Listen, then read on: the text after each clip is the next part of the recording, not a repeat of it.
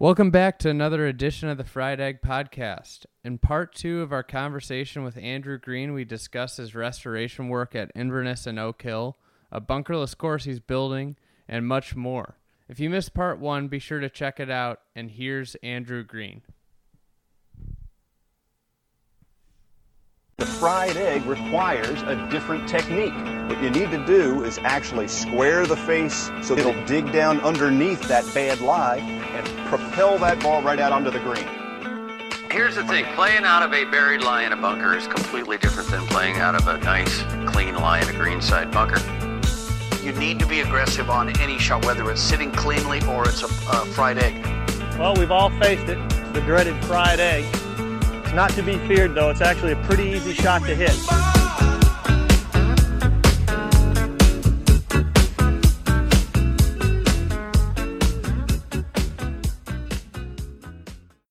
There's very few places that have just been content with doing nothing. Well, and some of the best spots end up being the ones that were broke for a really long time because they didn't have any money to do anything. Yeah. Philmont in Philadelphia had struggled for a while trying to figure out how to keep going.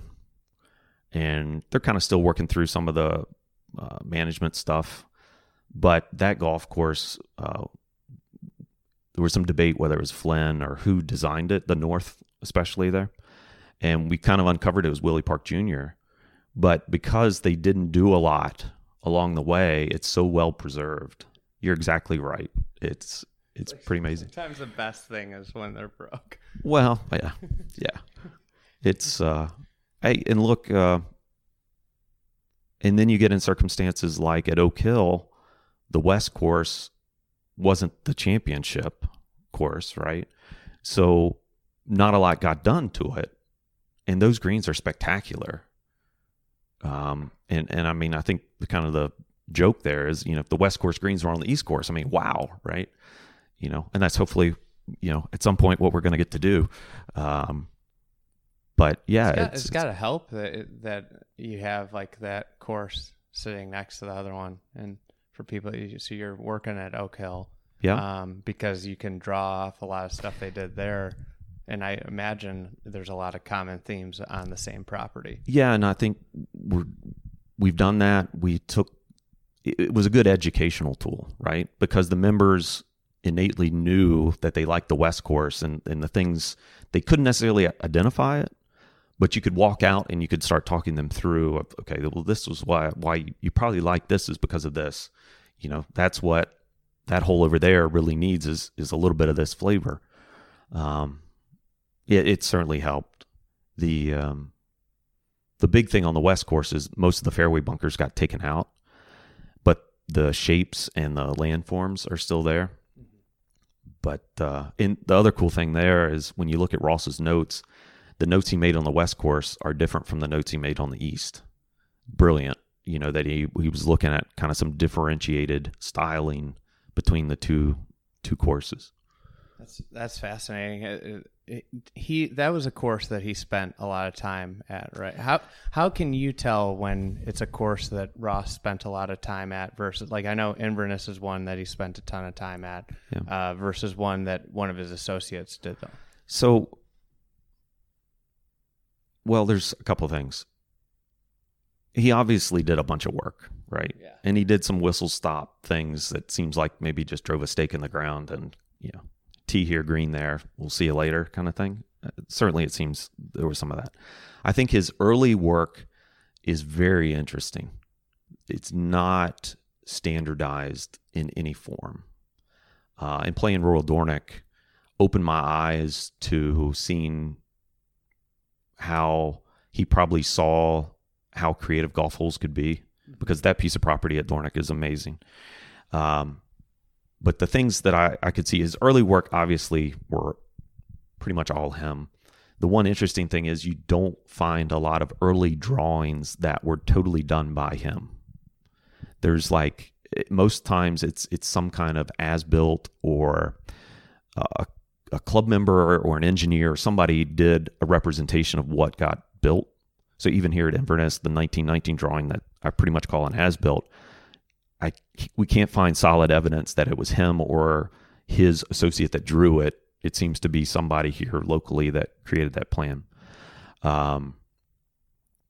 Working at Cape Fear Country Club in Wilmington, North Carolina, he did 2 versions. One was way early, and that drawing that they have is kind of an as-built. Crazy. Some of the craziest things I've ever seen in my life on a golf course were part of that drawing. And then he's got one from maybe just a little after 40 with McGovern, and it's more of the standardized drawing that you would see out of his offices.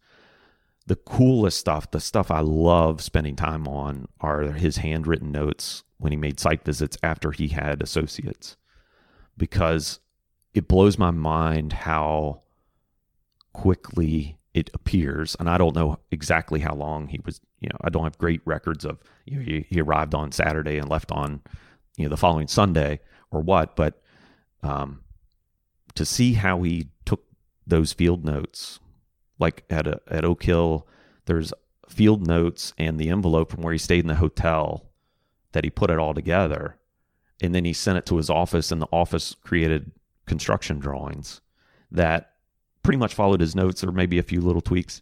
But man, those handwritten notes are spectacular.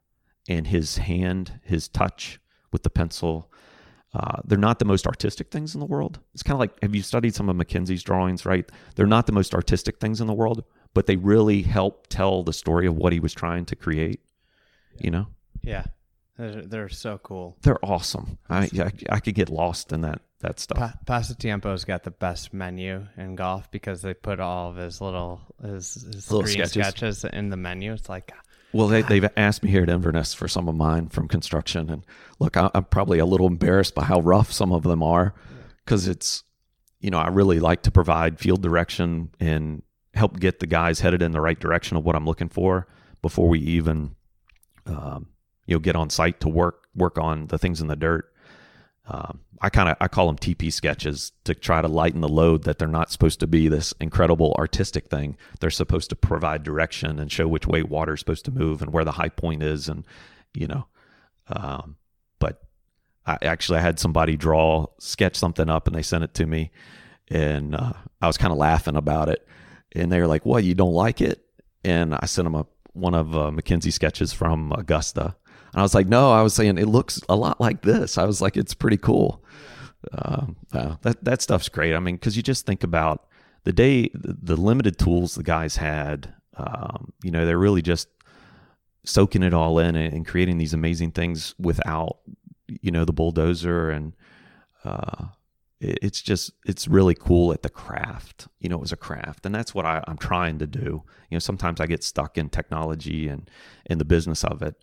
But man, it was such a craft to those guys, and even Ross that worked a lot and traveled a lot. And I'm not sure how he did all the courses, or obviously if he did all the courses that are assigned to him. But the guy was brilliant. With Inverness, and it was a course that was brilliant Ross design. Obviously, tons of history, 6 major championships. Some senior opens, just rich history, one of the most historic clubs in the Midwest. But it was a course that kind of was like the squirrel that you described earlier. So when you came here, what were kind of the biggest challenges with this project? And do you feel more pressure when you come to a course like Oak Hill or here like Inverness, where you have all that history? That was like 4 questions. Yeah, no. I'll start with the pressure part. I feel pressure at every place I'm working. I love the idea that when I'm done, there's a sense that it's hard to tell what I've done. I think that's a success, if I can check that off the list. And, sometimes I'm probably more successful than others. I'm probably my harshest critic. One thing I love about like Pinehurst and thinking about the way Ross worked there is he was constantly tweaking his stuff, to have that freedom is great, because you always are seeing something that maybe I could tweak here or there. The pressure here at Inverness and at Oak Hill, it's just that for me, it's the pressure of, and it's every club, but it's, I want to do what's right for the club. And it's not just the members of the club, obviously I want to do what's right for them, but I want to do what's right for all of that history. And it's so hard because the game changes so much. Like how, this whole idea of restoration, is restoration exactly the way it was? Well, that's all fine and good, but I can almost show you countless examples of where something that was built or drawn one day was changed within a number of years. Something that changed, like you said, the sand lines, you said, they evolve over time. Yeah, absolutely. The greens get sand splash out of bunkers, and the top lines change all the time. The guy on the mower has a rough night and it skips an area. Now the green starts to get, rounded or whatever. Things are constantly changing. So, trying to respect the history of these clubs, trying to draw. I love doing the research. I love finding old stuff. I found both of these clubs at Inverness and Oak Hill. I found documents that the club didn't even have, people didn't even know was out there. Using that as inspiration is exciting. It's not, I don't ever feel like I'm selling myself short when I can find a historical document and I can draw something off of it to put it back in the ground that fits the modern game. It doesn't have to be Andrew's design. It can be Andrew's respect of what was there. And look, you open yourself up for criticism, and everybody's a golf course architect, and everybody has an opinion, and I certainly understand that, and I listen, hopefully maybe more or at least on the better than average side of most guys that do this. But it's the first day we drove a stake at Inverness on the new third green, I was nervous. It's not doing a bunker line or a couple bunkers on a golf course. That's one thing. Creating golf holes that hopefully more history will be built on. It's very humbling and nerve-wracking for sure. So, in this course at Inverness, it got worked on by Tom Fazio in the late 70s, and kind of altered. And so you built 3 new golf holes. Yeah, essentially. 3 new golf holes, and then we adjusted a couple others. Yeah. So how'd you approach building new golf holes on a historic course? It's kind of a crazy story in that I showed up here the first time, and I think it was August of 16, walked the golf course, and when I got out of the car, I was blown away by the property. And it's kind of like some of these golf courses that maybe you respect a little bit more the more you're on them. But the way Ross put the golf holes, his holes on the property, he just did little things that made them different. I mean, you could criticize them that there were a lot of repetitive things or things that were a little similar, but when you really studied it, you see how, like the first green's up in the air, the 10th green's down in the air, even though they play parallel and at somewhat the same distance. Those things blew me away. And as I was walking the outer part of the property, I crossed through the fence line out into the farm field and saw basically high points and things that I thought, well, based on what I've seen and how Ross put golf holes on the ground and identified good tee and green locations and kind of connected the dots, I was like, well, that works there. And for the new par 3 third hole, that's a long par 3. My idea for it was to replicate the original 8th hole, which was 209 yards in the 1920 U.S. Open. That was a pretty good golf hole for then, right? Be like a driver. Yeah, right. So all of a sudden, I'm standing on one high point, and I'm taking my rangefinder and shooting the next high point, and it's 250. And I'm like, well, that works pretty well. And then walk out and see how, with a little bit of work and keeping the soil all there, I can replicate a lot of what was on original 8, even though original 8 was on a pretty flat piece of ground. And then I walked out behind that green location out in this farm field, and it was another high point. and you could kind of see, looking back, how a golf hole could fit that would come to be the new fourth, and walk through a tree line and kind of saw how the golf hole would fit the ground really well, right? Without doing a lot of work, it just would fit. And so when I did my interview in November, I showed them how I thought that could work. I showed the committee here.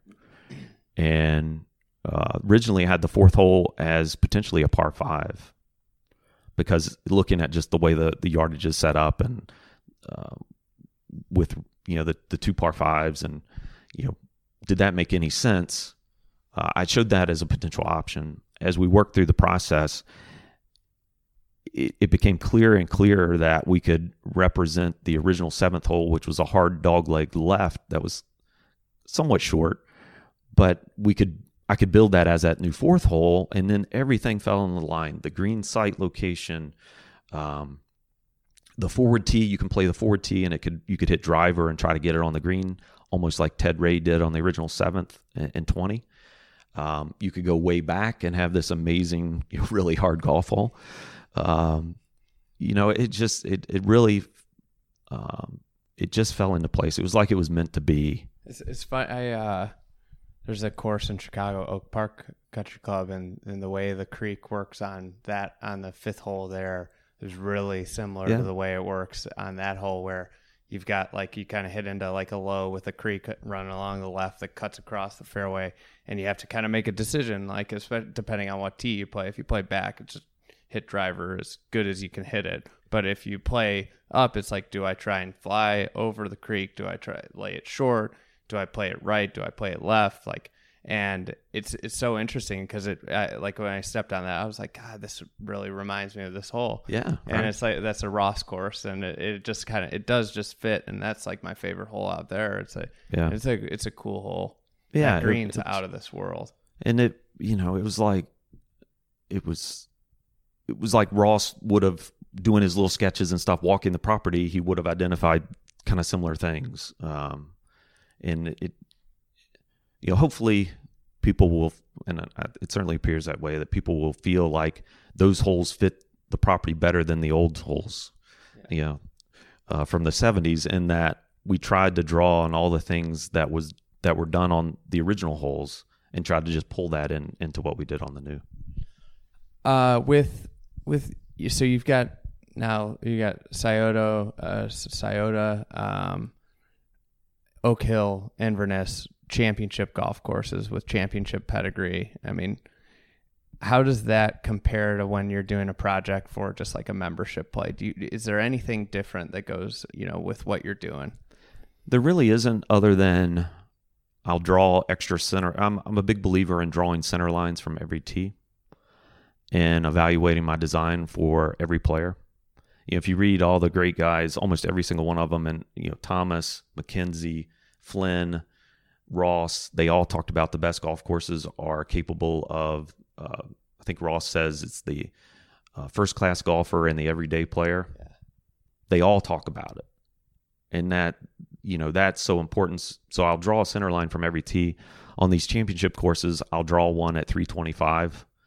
The others, I'm not, 300's plenty. Guys can hit it farther, obviously, and even guys can hit it more than 325 on some of these championships. That's probably the biggest difference just from my process. Otherwise, it's trying to make things work and fit on the ground, what's best for the golf course. And then, extreme yardages, unfortunately, I guess it's good for business, but, maybe bad for the game with the golf ball. But the biggest difference, I guess, maybe between Oak Hill and Inverness and Scioto is at Oak Hill, the East Course is the course that's the championship, and the members aren't playing that every day to have fun. They're playing it with their guests and to get a kind of a change of pace. But if they're out to just really enjoy, they're probably playing the West. So that's quite a bit of different dynamic than here at Inverness, where people are playing multiple times a week to enjoy the game and have fun. So there's maybe a little more balance that we really tried to work on here in Scioto versus Oak Hill, where it's a little more, that's kind of the championship course. But that's also the luxury they have of having the 2 courses. We're still trying to make that course more enjoyable for the everyday player, building forward tees, widening short landing zones, doing some of those things. But as far as like bunker depth and things, it's a little more extreme there. What between the 3 of them, say East Course, Scioto, and Inverness, like if you could take one thing that each of them do the best and make, like, you know, if you were just making a figurative super course, if you could take one aspect of each's design, what would it be? I think what we're seeing at Scioto is some of the most unique elements of any golf course I've ever seen. When you look at the original construction pictures and you look at the dodo bird from the 26 Open, there are things on that drawing and things that are represented in the pictures we have that I've never seen anywhere. Now, there might be other places, and maybe I just haven't seen them or experienced it, and that's fine. But there are elements there that are incredibly unique. So I would definitely draw that piece from there. Oak Hill, it's got to be all the trees. No, I'm kidding. No, the property at Oak Hill is spectacular. The golf holes change direction so gracefully. You know what I mean? It's not like a forced switch. It's like they just flow from one to the next. And I think that's something that I really love about the East Course and the way the property's utilized. We're working on the trees, trying to get to a balance there. There are going to be trees at Oak Hill. There's no doubt. It's not going to be Oakmont, not even close. But we're trying to get the best trees there. And at Inverness, I think some of the greens are pretty cool in a sneaky way. Do you know what I mean? There's a lot of variety to them, and they've just got neat little corners. And I mean, like even that second green, how it's kind of got like depressions on. It's almost like a square Lego with like 2 depressions on the corner, and 2 of the corners, and the other corners are raised up a little. Yeah, they're really cool. It's the greens here are sweet. I think that's something I came away with, is like they've got really cool green complexes, and now it's got like the yardage. It's like I think what you can take away from Shinnecock especially is like yardage isn't the chief defense. It's important with the modern golfer, but green complexes are by far the most important thing. No doubt. And I think that good greens give you the opportunity to set up as hard as you want, or as potentially, quote unquote, as easy as you want. Yeah.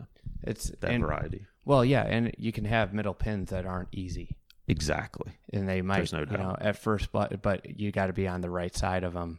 Yeah. And some of those interior contours, we were talking about that yesterday, I think really help define that. So we've talked a lot about Ross. Who do you think is the most underappreciated architect? You're going to love this, I guess, but Flynn has got to be, right? He's got to be. Wild Bill. Yeah. Gosh, he was so ahead of his time.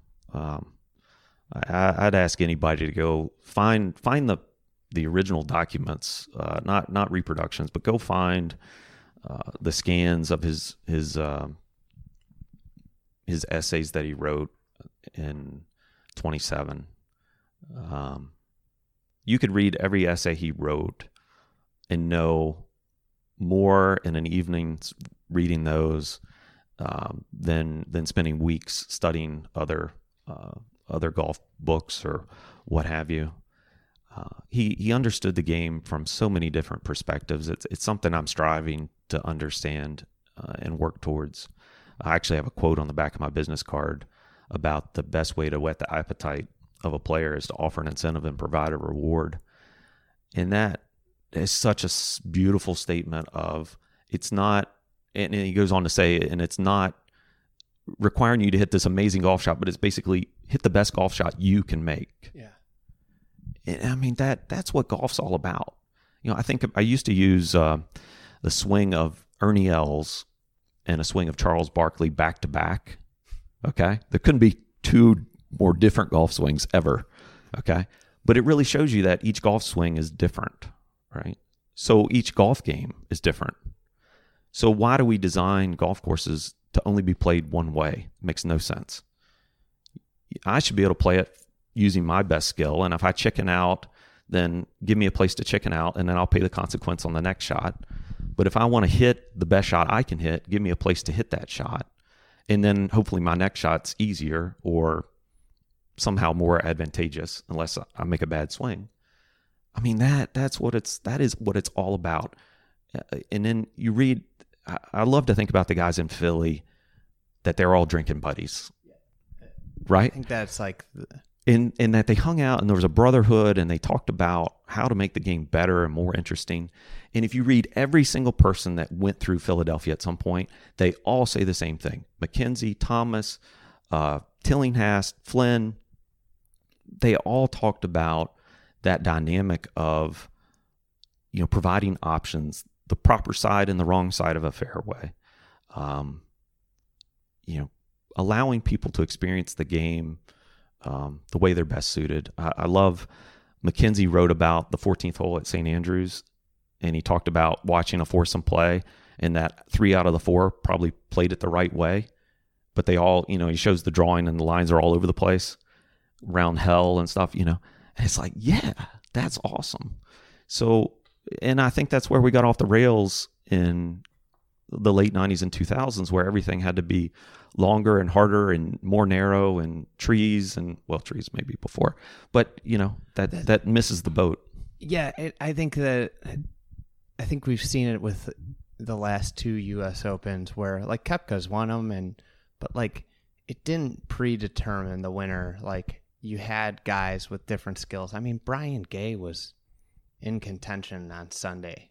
Like he's the shortest hitter out there, but like the golf course allowed him to succeed. And we saw the same thing at Aaron Hills. Like, Brian Harmon's not short. He's not long though. And he was in everybody, it's Bomber's pair. It's like, well, like he could play because he could hit every fairway, and he could, right. A golf course that allows you to play to your strength is like, that's the best, is like where any type of player can win because they are allowed to do what they do and play their game versus predetermining what your game needs to be at a golf course. Exactly. And that's, I mean, that's what's a great thing about that Inverness. I was talking to Zach Blair about it, is like, I don't feel like it's a course. It's a championship course that I wouldn't mind playing every day. And so many championship golf courses, I feel like I just get my ass kicked. And I'm like, I don't know if I want to go back and play that, like, a lot, like, and you think about like how you'd split rounds, but like this is a place that you could play. And I think Ross, like, cause I think about Pinehurst number 2 is kind of that way. Seminole's that way. Seminole's so hard, but it's still like you can play it. There's a lot of room. Yeah. And I think that's one of the brilliant things about Ross that goes underrated, is that his really hard courses were still really playable. Absolutely. It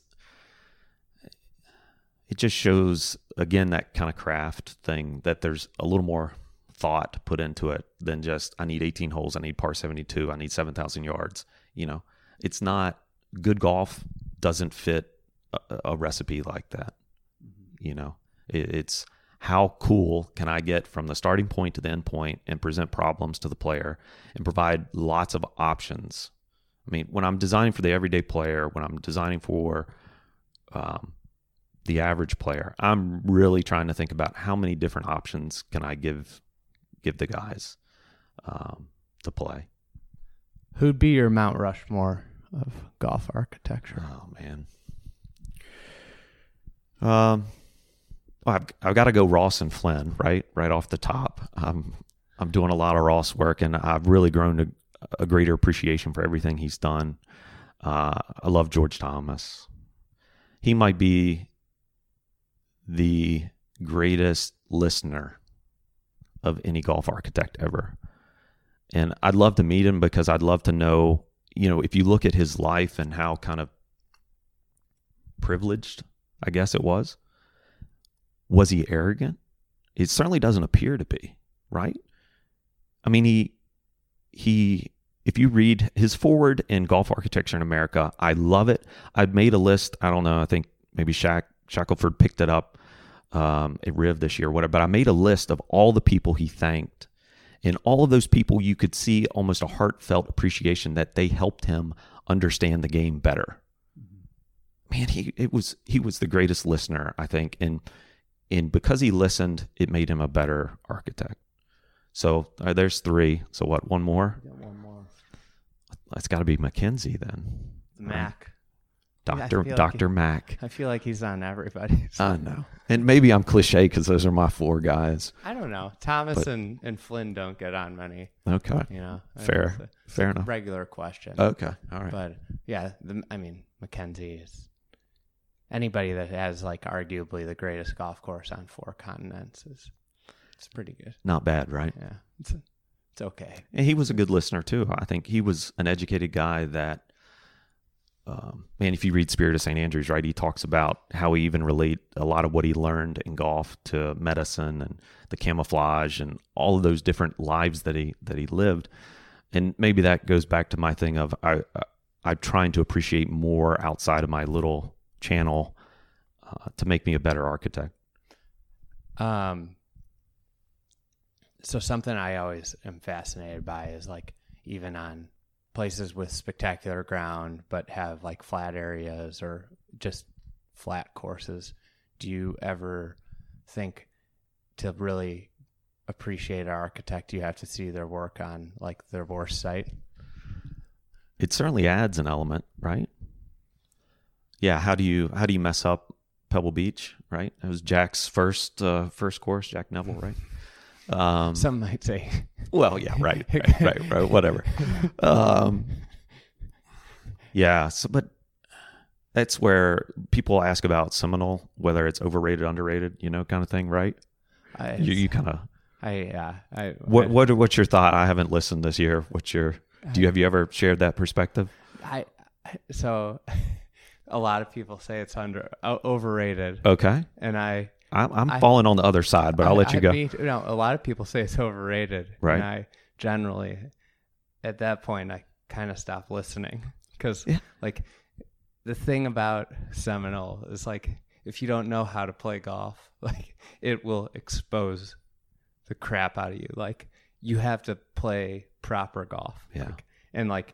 There's so many ways, but like when you get in a bad position, like and I think this is like something that's happened with golf is like people are predetermined, feel like, okay, like I hit a shot into a bad spot, I should still be able to hit it at a flag. And like at Seminole, if you're in a bad spot, you need to get it back into a good spot. Like it could be chipping it just short of the green. It could be hitting it to like just somewhere on the green that you're putting uphill. It's sneaky, yeah, right? You have to play, and I think this is what happens in USGA events. And I think this is one of the issues that they have with like players with fair and not fair is like, if you're not in the right position, you can't hit at flags at really good spots. Like, right. Like, and that's like what was driving me nuts is people are like, well, like, that was really unfair. It's like, well, like he was short-sighted in a bunker to a green that runs away. Like if that was water, he'd be out. Well, so I think it's Flynn that wrote. No, it's Thomas. I think he wrote in that section on strategy. He talks about if a player tries and more than him lies and fails under the test, he's worse off than the guy that knows he can't hit that shot and lays back. Yeah, so that's golf, right?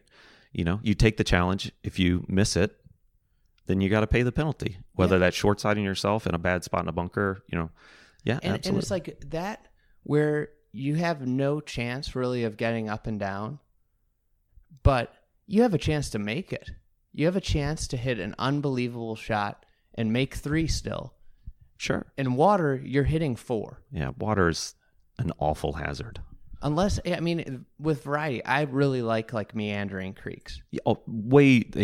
When I say water, way different from a creek than a pond. Yeah. And the only time a pond is even remotely a decent hazard, I think, is on more of like a Cape hole or something where you can kind of bite off as much as you want to chew. It's still not great, but the penalty for a pond is too much. Yeah, that's the problem. Is like, no matter what, it takes away I feel like a pond takes away the heroic play. Recovery. Yeah. Golf is a game of recovery. That's where all the fun is. Yeah, absolutely. Use your skill to get out of trouble. Yeah. And that's what we were talking yesterday about trees, right? It's a totally different mindset if you're hitting a punch out of a tree, even though I did that a couple times yesterday with poor success, but versus having maybe a difficult lie that I think I can get it all the way to the green, but taking that risk and I don't execute, I'm probably going to be in more trouble than if I just punched it out in the fairway and paid the penalty. Yeah, I hit it pretty good yesterday, and all of my problems came from just being in the rough with no trees in my way. And I think the 2 times I was in the trees, I made par because I just hit it to the front part of the green. Took your medicine and got away. It had pretty simple up and downs. But the couple times I got in trouble were when I was in thick rough, and I tried to hit on one par 5. I tried to hit a 3-iron, and it just hooded it over, and I hit into a creek. It's that. But that doesn't happen if there's a tree in my way and I'm just punching it out. Right. And then, the water, you don't have any of that opportunity, right? None. What happens is they just play away from it. Well, and then that plays into the golfer IQ. Most of the holes I am replacing at Inverness and Oak Hill are holes that have a pond, because if you didn't know, to have a great championship par 3, you have to have water, a pond. Did you know that was in the rules of architecture?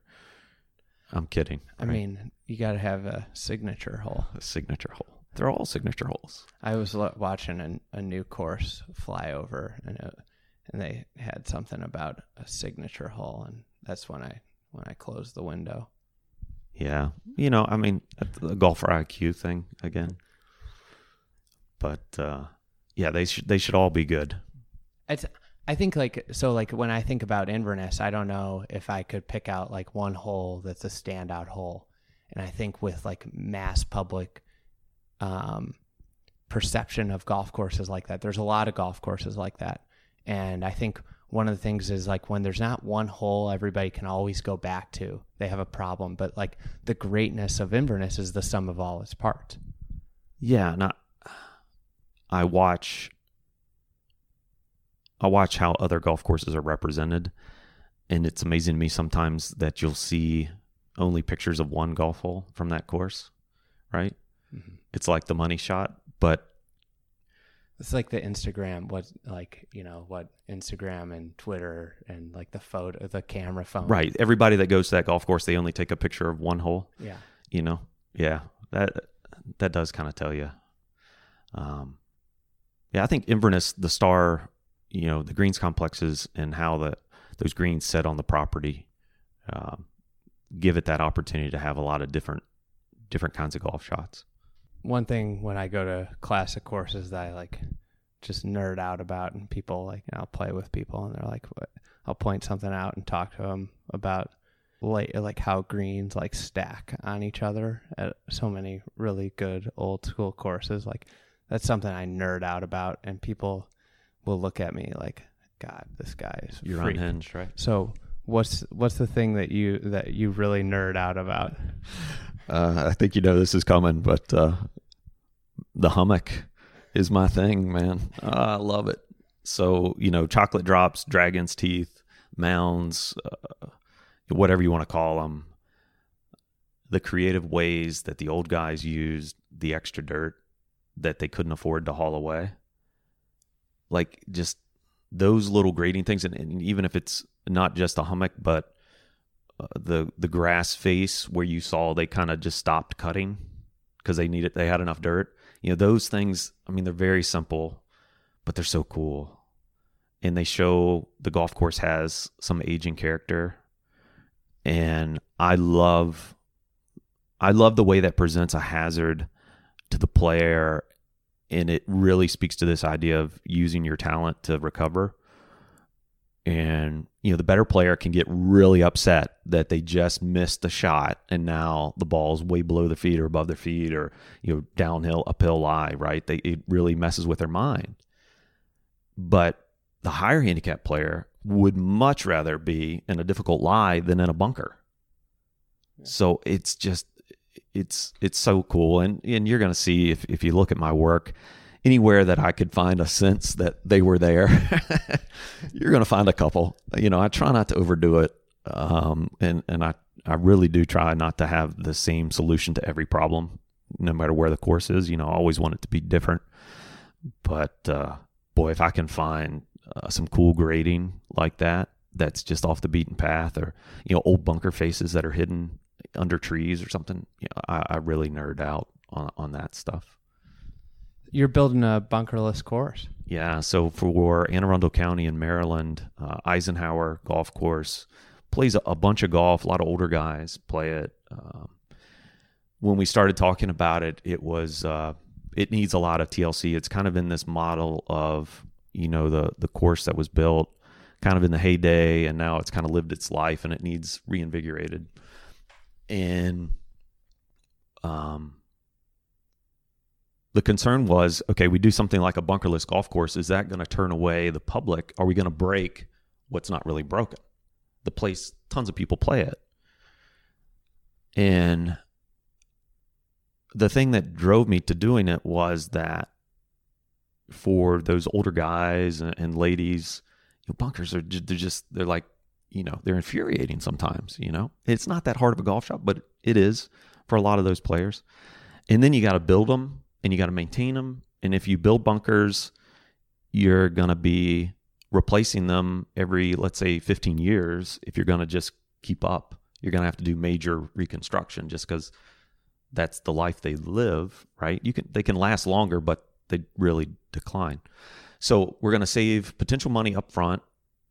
We're going to save maintenance dollars. Sand, it's been proven that bunker maintenance, dollar for dollar, square foot for square foot, is more money spent on bunkers than greens. That's crazy.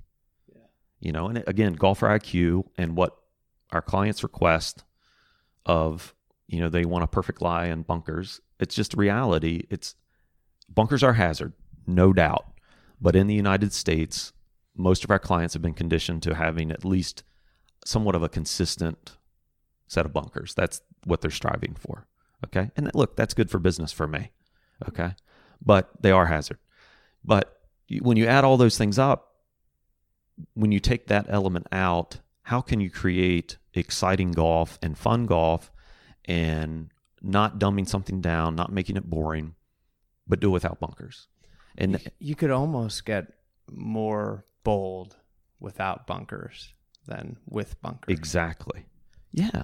Because look, now you don't have to worry about draining water into sand that would wash out and destroy a bunker, which in the UK, that's not really an issue because of the way that they're designed. The sand, that's not an issue. The United States, especially the East Coast, huge issue. Summer thunderstorm, white sand, destroyed if water's running into a bunker. Well, now I don't have to worry about that. So now greens that maybe would only fall back to front can fall 360 degrees because there's no water running off that putting surface into sand or something we're trying to protect from a maintenance standpoint. So the property at Eisenhower is spectacular. It might be one of the best pieces of golfing ground in that little piece. And the routing, we're going to leave some pretty well intact, is good. There's variety. The holes change direction. But because the greens sit on good spots and the tees sit in good spots, we left most of the routing intact, and we're going to use short grass. We're going to use hummocks. And there's going to be different questions and solutions for each hole, but without sand. I think the critical thing is, can we get enough definition and enough hole presentation to make the golfer excited?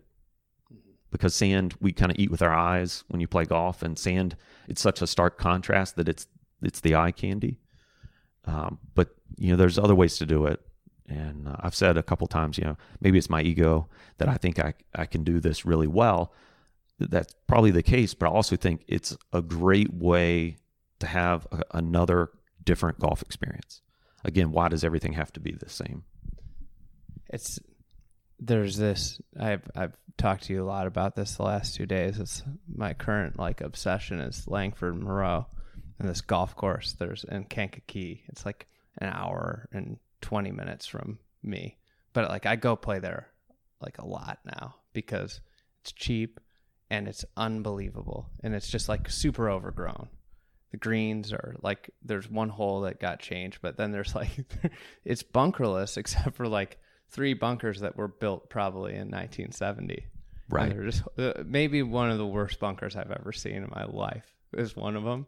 Like it's just like scraped it and put sand on it. Yeah. But it's so bold. The greens are like unbelievable, and it's all grass hollows. And I mean, if you get in one of them, it's way worse than being in the sand. Right. And it's still super cool. Well, that's, think about the best bunkerless golf holes you played. Most of them are pretty interesting. They aren't boring unless it's, something that's been dumbed down or lost to time because of maintenance or, neglect. Most bunkerless golf holes that were designed for that purpose are pretty interesting. They're pretty good. So we'll see. 14 at Augusta doesn't stink. No. 8 green at Augusta. Yeah. Doesn't stink. There is the fairway bunker on 8, but yeah, that green's really cool. There's a lot of cool bunkerless holes around golf. It's when you start developing a master plan, how much research do you do before, like if you had to put an estimate on hours? Every hour I can do it. I get sucked in. I'll find myself. My wife and I, we kind of joke around. It used to infuriate her that I'd be working or doing research while we were supposed to be spending time together, even though she might be cross stitching or maybe texting a friend or whatever. I will spend a lot of my quote unquote free time doing research when I'm beginning a master plan. I know there are a lot of guys that do great work in finding documents and have tremendous tools, and maybe I should utilize some of those guys more, but I feel a real sense of pride, and I like finding information, even on a golf course that doesn't have a tremendous amount of history, but has some history. I love being able to draw my own conclusions. Like sometimes when you read books that have been put together by historians and they're trying to draw conclusions, we were talking yesterday about caddies reading your putts, right? You said it's all feel. It's like that in research. I feel the same way. It's like there's such a pride factor in doing the research, finding the documents, connecting the dots yourself. But you learn so much too along the way. Exactly. And it might not help you right that moment, but at some point 5 years from then, I can't tell you how many pictures I cut and paste or screen grabs of something I find that really wasn't what I was looking for, but I want to make sure I have it for something down the road. So do you label it? Do you have probably could be more organized. Yeah, maybe I need somebody that would help me organize. But I know my desktop is just all screen grabs. Yeah, but crazy. It's so good. I have one. I think I shared some pictures on Twitter, like Augusta. Anytime I come across something cool there, I clip. It's just because it's been my experience, at Augusta, it's a really good place to speak to the public about golf IQ because almost everybody can picture a golf hole, right? They've seen 18, they know it, right? And whether we could spend a whole podcast talking about the changes and what's good and bad and all that stuff. But when you're starting to talk to a group of people that really only know the course they play, having that ability to go to something that they understand outside of their little window really helps. So it's ridiculous the amount of space I have between my computer, my tablet, Dropbox, external hard drives of stuff I've just clipped from years of just looking at stuff.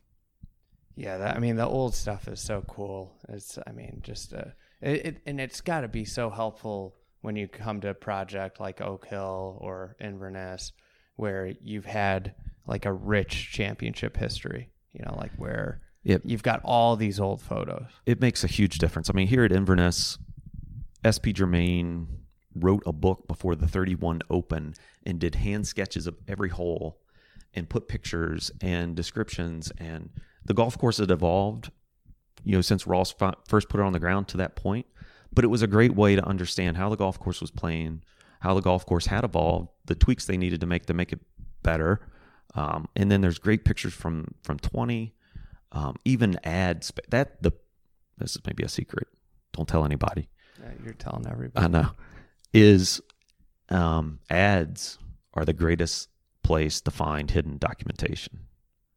You know, when you're on the journey looking through this old stuff, pay attention to the ads. An amazing story at Scioto. Started the project, had a wonderful dinner with the board. And it's really right now, it's really is a research project at the moment. There's no set deadlines, scope, anything. It's really a research project right at this moment. But we were hanging out in the lobby, and there's a trophy cabinet. And there was a program from the 31 Ryder Cup. And I was like, oh, that's awesome. I haven't seen that. I didn't see it in any of their documentation or anything. And the club historian, who's a great guy and a wonderful searcher of documentation, he's like, oh, there's nothing really in there. I was like, oh, let's take a look. So they go get the key, and we take it out and start to flip through. Well, hidden in the ad space was a picture of every greens complex. And they didn't know it was there. You know, so it's the places you least expect to find that information is sometimes where you find the best stuff. So sorry if I've given away one of my secrets. Old ads are cool. They're great. I feel like advertising it might be making a renaissance, but the old ads are so much better than I think nothing really good happened from like 1970 to 1990 from a creative sense. Yeah, you know, technology is a wonderful thing, but when you use it as a crutch to eliminate the creativity or the craft, I think that's where it gets dangerous. And I think that's really where you see the golf architects that are popular now and doing good work, not just popular, but doing good work. You know, they have more of that respect of the craft, and they're not relying on, you know, every modern convenience to create golf, if you know what I mean. I know what you're saying. You ready for overrated, underrated? We'll give it a go. Long par threes. They're underrated in the fact that there should be more of them, but they're really hard to create for the Tour Pro, right? We spoke about that a little bit yesterday. You know, what's the greatest long par three that they play on somewhat of a regular basis? You know, maybe 8 at Oakmont. Is that a great hole? I don't know. It's long. I mean, so my theory is that the short par 4 is now the long par 3. Yeah, but the cool thing about a par 3 is that, at least at that upper echelon from a long distance, is you feel compelled to hit the longest club, even though it might not be the best play. You know, if you... Because of par. So the one thing what par does. Yeah. Yeah, it's a mind screw, right? And I think on short fours, the guy that is trying to overpower it will, you know, always pull the big club and go for the heroic shot, and there's a cool risk reward to that. And there's course management of laying back, but when you have the par 3, everybody's pulling a club to try to get there. Yeah, and it's always the front, always open. So if you come up, I mean, long par 3s are so. There's like 8 at Olympia Fields North, like 280, but it's almost people like it goes back to like this fair and unfair. People think it's like unfair. It's like what is fair and unfair? Like it's so pointless. Like so what? It's like it's a really hard hole. If you make a 3, you pick up some shots on people. Right. Par is really good on a long par 3. Yeah, and I think putting the ball in the peg from a par 3 standpoint, I really would love for you to play really a good short, a good long, and 2 in the middle. I mean, ideally, sometimes the property gives you what it gives you. I think that's what's the brilliance of the McDonald and Rayner template par 3s is each of them were like uniquely different. Especially like it's too bad like the Barritz hole doesn't play like it should with modern technology, and like if you had a Baritz at 280, a Redan at 230, an Eden at 190, and a Short at 150, like, that's a pretty good mix, right? Yeah, that tests every single type of shot. You got to hit a wedge, you got to hit a mid iron, you got to hit a long iron, and you got to hit like a driver 3-wood. Yeah. I mean, the things I was trying to do here at Inverness was to replicate the shots that were hitting the 20 open. So we made the long par 3 at like 279. That's long, and I've gotten some feedback of that's maybe not the direction the game should be going. But listen, Just move up a tee box. Right. For sure. That's awesome. Yeah, right. But, the game of golf, the history of golf has been that on those holes, the problem involves swinging a long club and making a golf shot. Yeah. So, it's a shame that the golf ball and technology and how the great skill level of these guys has made that long 3 tough to find the best way to do it. And I feel like the par 5s are like that in some sense, but with a par 5, people feel like they can miss the long shot more so because you can still get up and down for birdie. I think one of the things you see in post-war designs, the par 5s, which should have the most strategy, probably have the least, especially some of there's a lot of, and maybe it's not some of the best architects of that era, but a lot of golf you see, it's like mindless par 5s, right? You hit it as far as you can. The layup, that's where there's, no thought, right? None. That's my next overrated, underrated was long par 5s. Okay. Again, I think it encourages you to play different shots. So, being able to hit whatever you want off the tee. If you don't feel comfortable hitting driver that day, you can throttle back and hit 3-wood or whatever, or hybrid. Now, on a long 5, you got to make a decision. You can't continue to let off. You got to either go again with the same stick or, really have 3 demanding shots. It makes you make a choice, which makes it interesting, makes you think. So I guess I'm underrated there too. I think TV people hate long par 5s. They think it's boring, but it's like that's what like every par 5 was like you have to hit 3 really good shots, and that's why it's always the number 1 handicap hole, is because like for a higher handicap, hitting 3 really good shots is like really hard to do, and for a good player, it's pretty simple. No doubt about it. Yeah, and look, I would say it's probably only boring for the guy not standing over the ball, right? You got to make good decisions, good swings. Yeah, I think I was thinking about TV kind of hurts a lot of things with golf. It hurts conditioning with the brown. It hurts like design in a sense because like a long par 5, a really good long par 5s are almost like they aren't given the amount of praise they should be because it's almost the hardest hole to design. Right. It is. And then it goes back to what's a long 5 for which player, right? And trying to make it a long 5 for everybody, it can be tough. Yeah. It's last overrated, underrated. A.W. Tillinghast. You setting me up.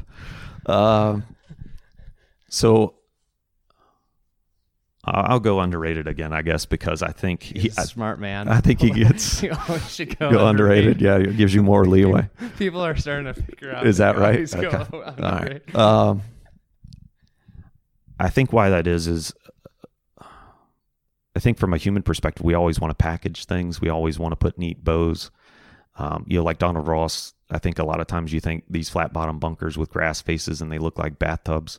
But when you study his work, there was way more to it than that.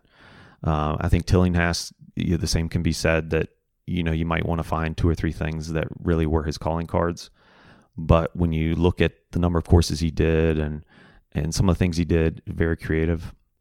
And I think he's probably one step behind Thomas in listening and learning from what he saw and experienced, and especially in Philadelphia.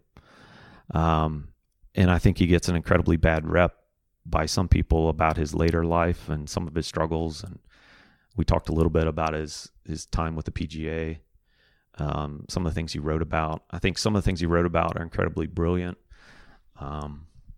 Look, like everything, you could find fault maybe with a statement or two anywhere, but I think he may have done a disservice to some clubs at that time in eliminating hard to maintain features, and I don't know if I want to use dumbing down, but maybe changing the fabric of some of the courses in some of those recommendations. But look, he was really trying to make the game survive and make good decisions and make golf as good as it could be during a very challenging time. We talked a little yesterday. I think some historians or golfers would say his article that he wrote about early American golf versus what he considered modern golf, and I kind of put in the Philadelphia school, where he talked about the Duffer zone, that you had to carry bunkers off the tee, and then you had to maybe carry another set of bunkers, and then the greens heavily guarded, and that versus having a good fairway bunker, a good greenside bunker, an angled approach, and hitting good golf shots, but leaving space for the higher handicap golfer to play. I think it's brilliant, and often I use that. I'll show that article to a group, and I'll say, look at how, okay, this is just a very simple way to explain strategy visually. And then I'll show the first hole at Shinnecock. That maybe is the most underrated hole on the golf course, but it might express that strategy more than anything, because the more risk you take off the tee, the more right you aim, or the more you challenge that fairway bunker, the better your angle is into the green. And the more you play away from that bunker, now you got to carry the left greenside bunker. Yeah, and long, it's just dead, and it usually plays downwind, and it's like a really, really hard little wedge shot to hit. I mean, I buried the hole. So okay. Just saying, Tiger made a triple. Yeah, so, right. I'm probably better than Tiger right now. You could be. Yeah. But yeah, that hole is awesome, and there's so much space. Right. Yeah. And there's probably more. There was more, years ago. Mm-hmm. All right. Well, thanks for coming on. Oh, People thanks for having me. Find you on Twitter. Yeah, Green GCA. Green GCA. That's me. Not really a super active, but well, look, an important tweeter. Oh, thanks. You good stuff when you put it. Well, I try to, quality over quantity, maybe. Yeah. And I got a lot going on, so it's a good problem to have when you're busy. It is. I'm very blessed. I think people can probably figure out when I'm busy and when I'm home. Right. Like how much I tweet. I think you can probably see that from me too. So, all right. Well, we're excited to see you keep going, and we'll talk to you soon. Awesome. Thanks, Andy. You've been listening to the Fried Egg Podcast. We do the digging for you.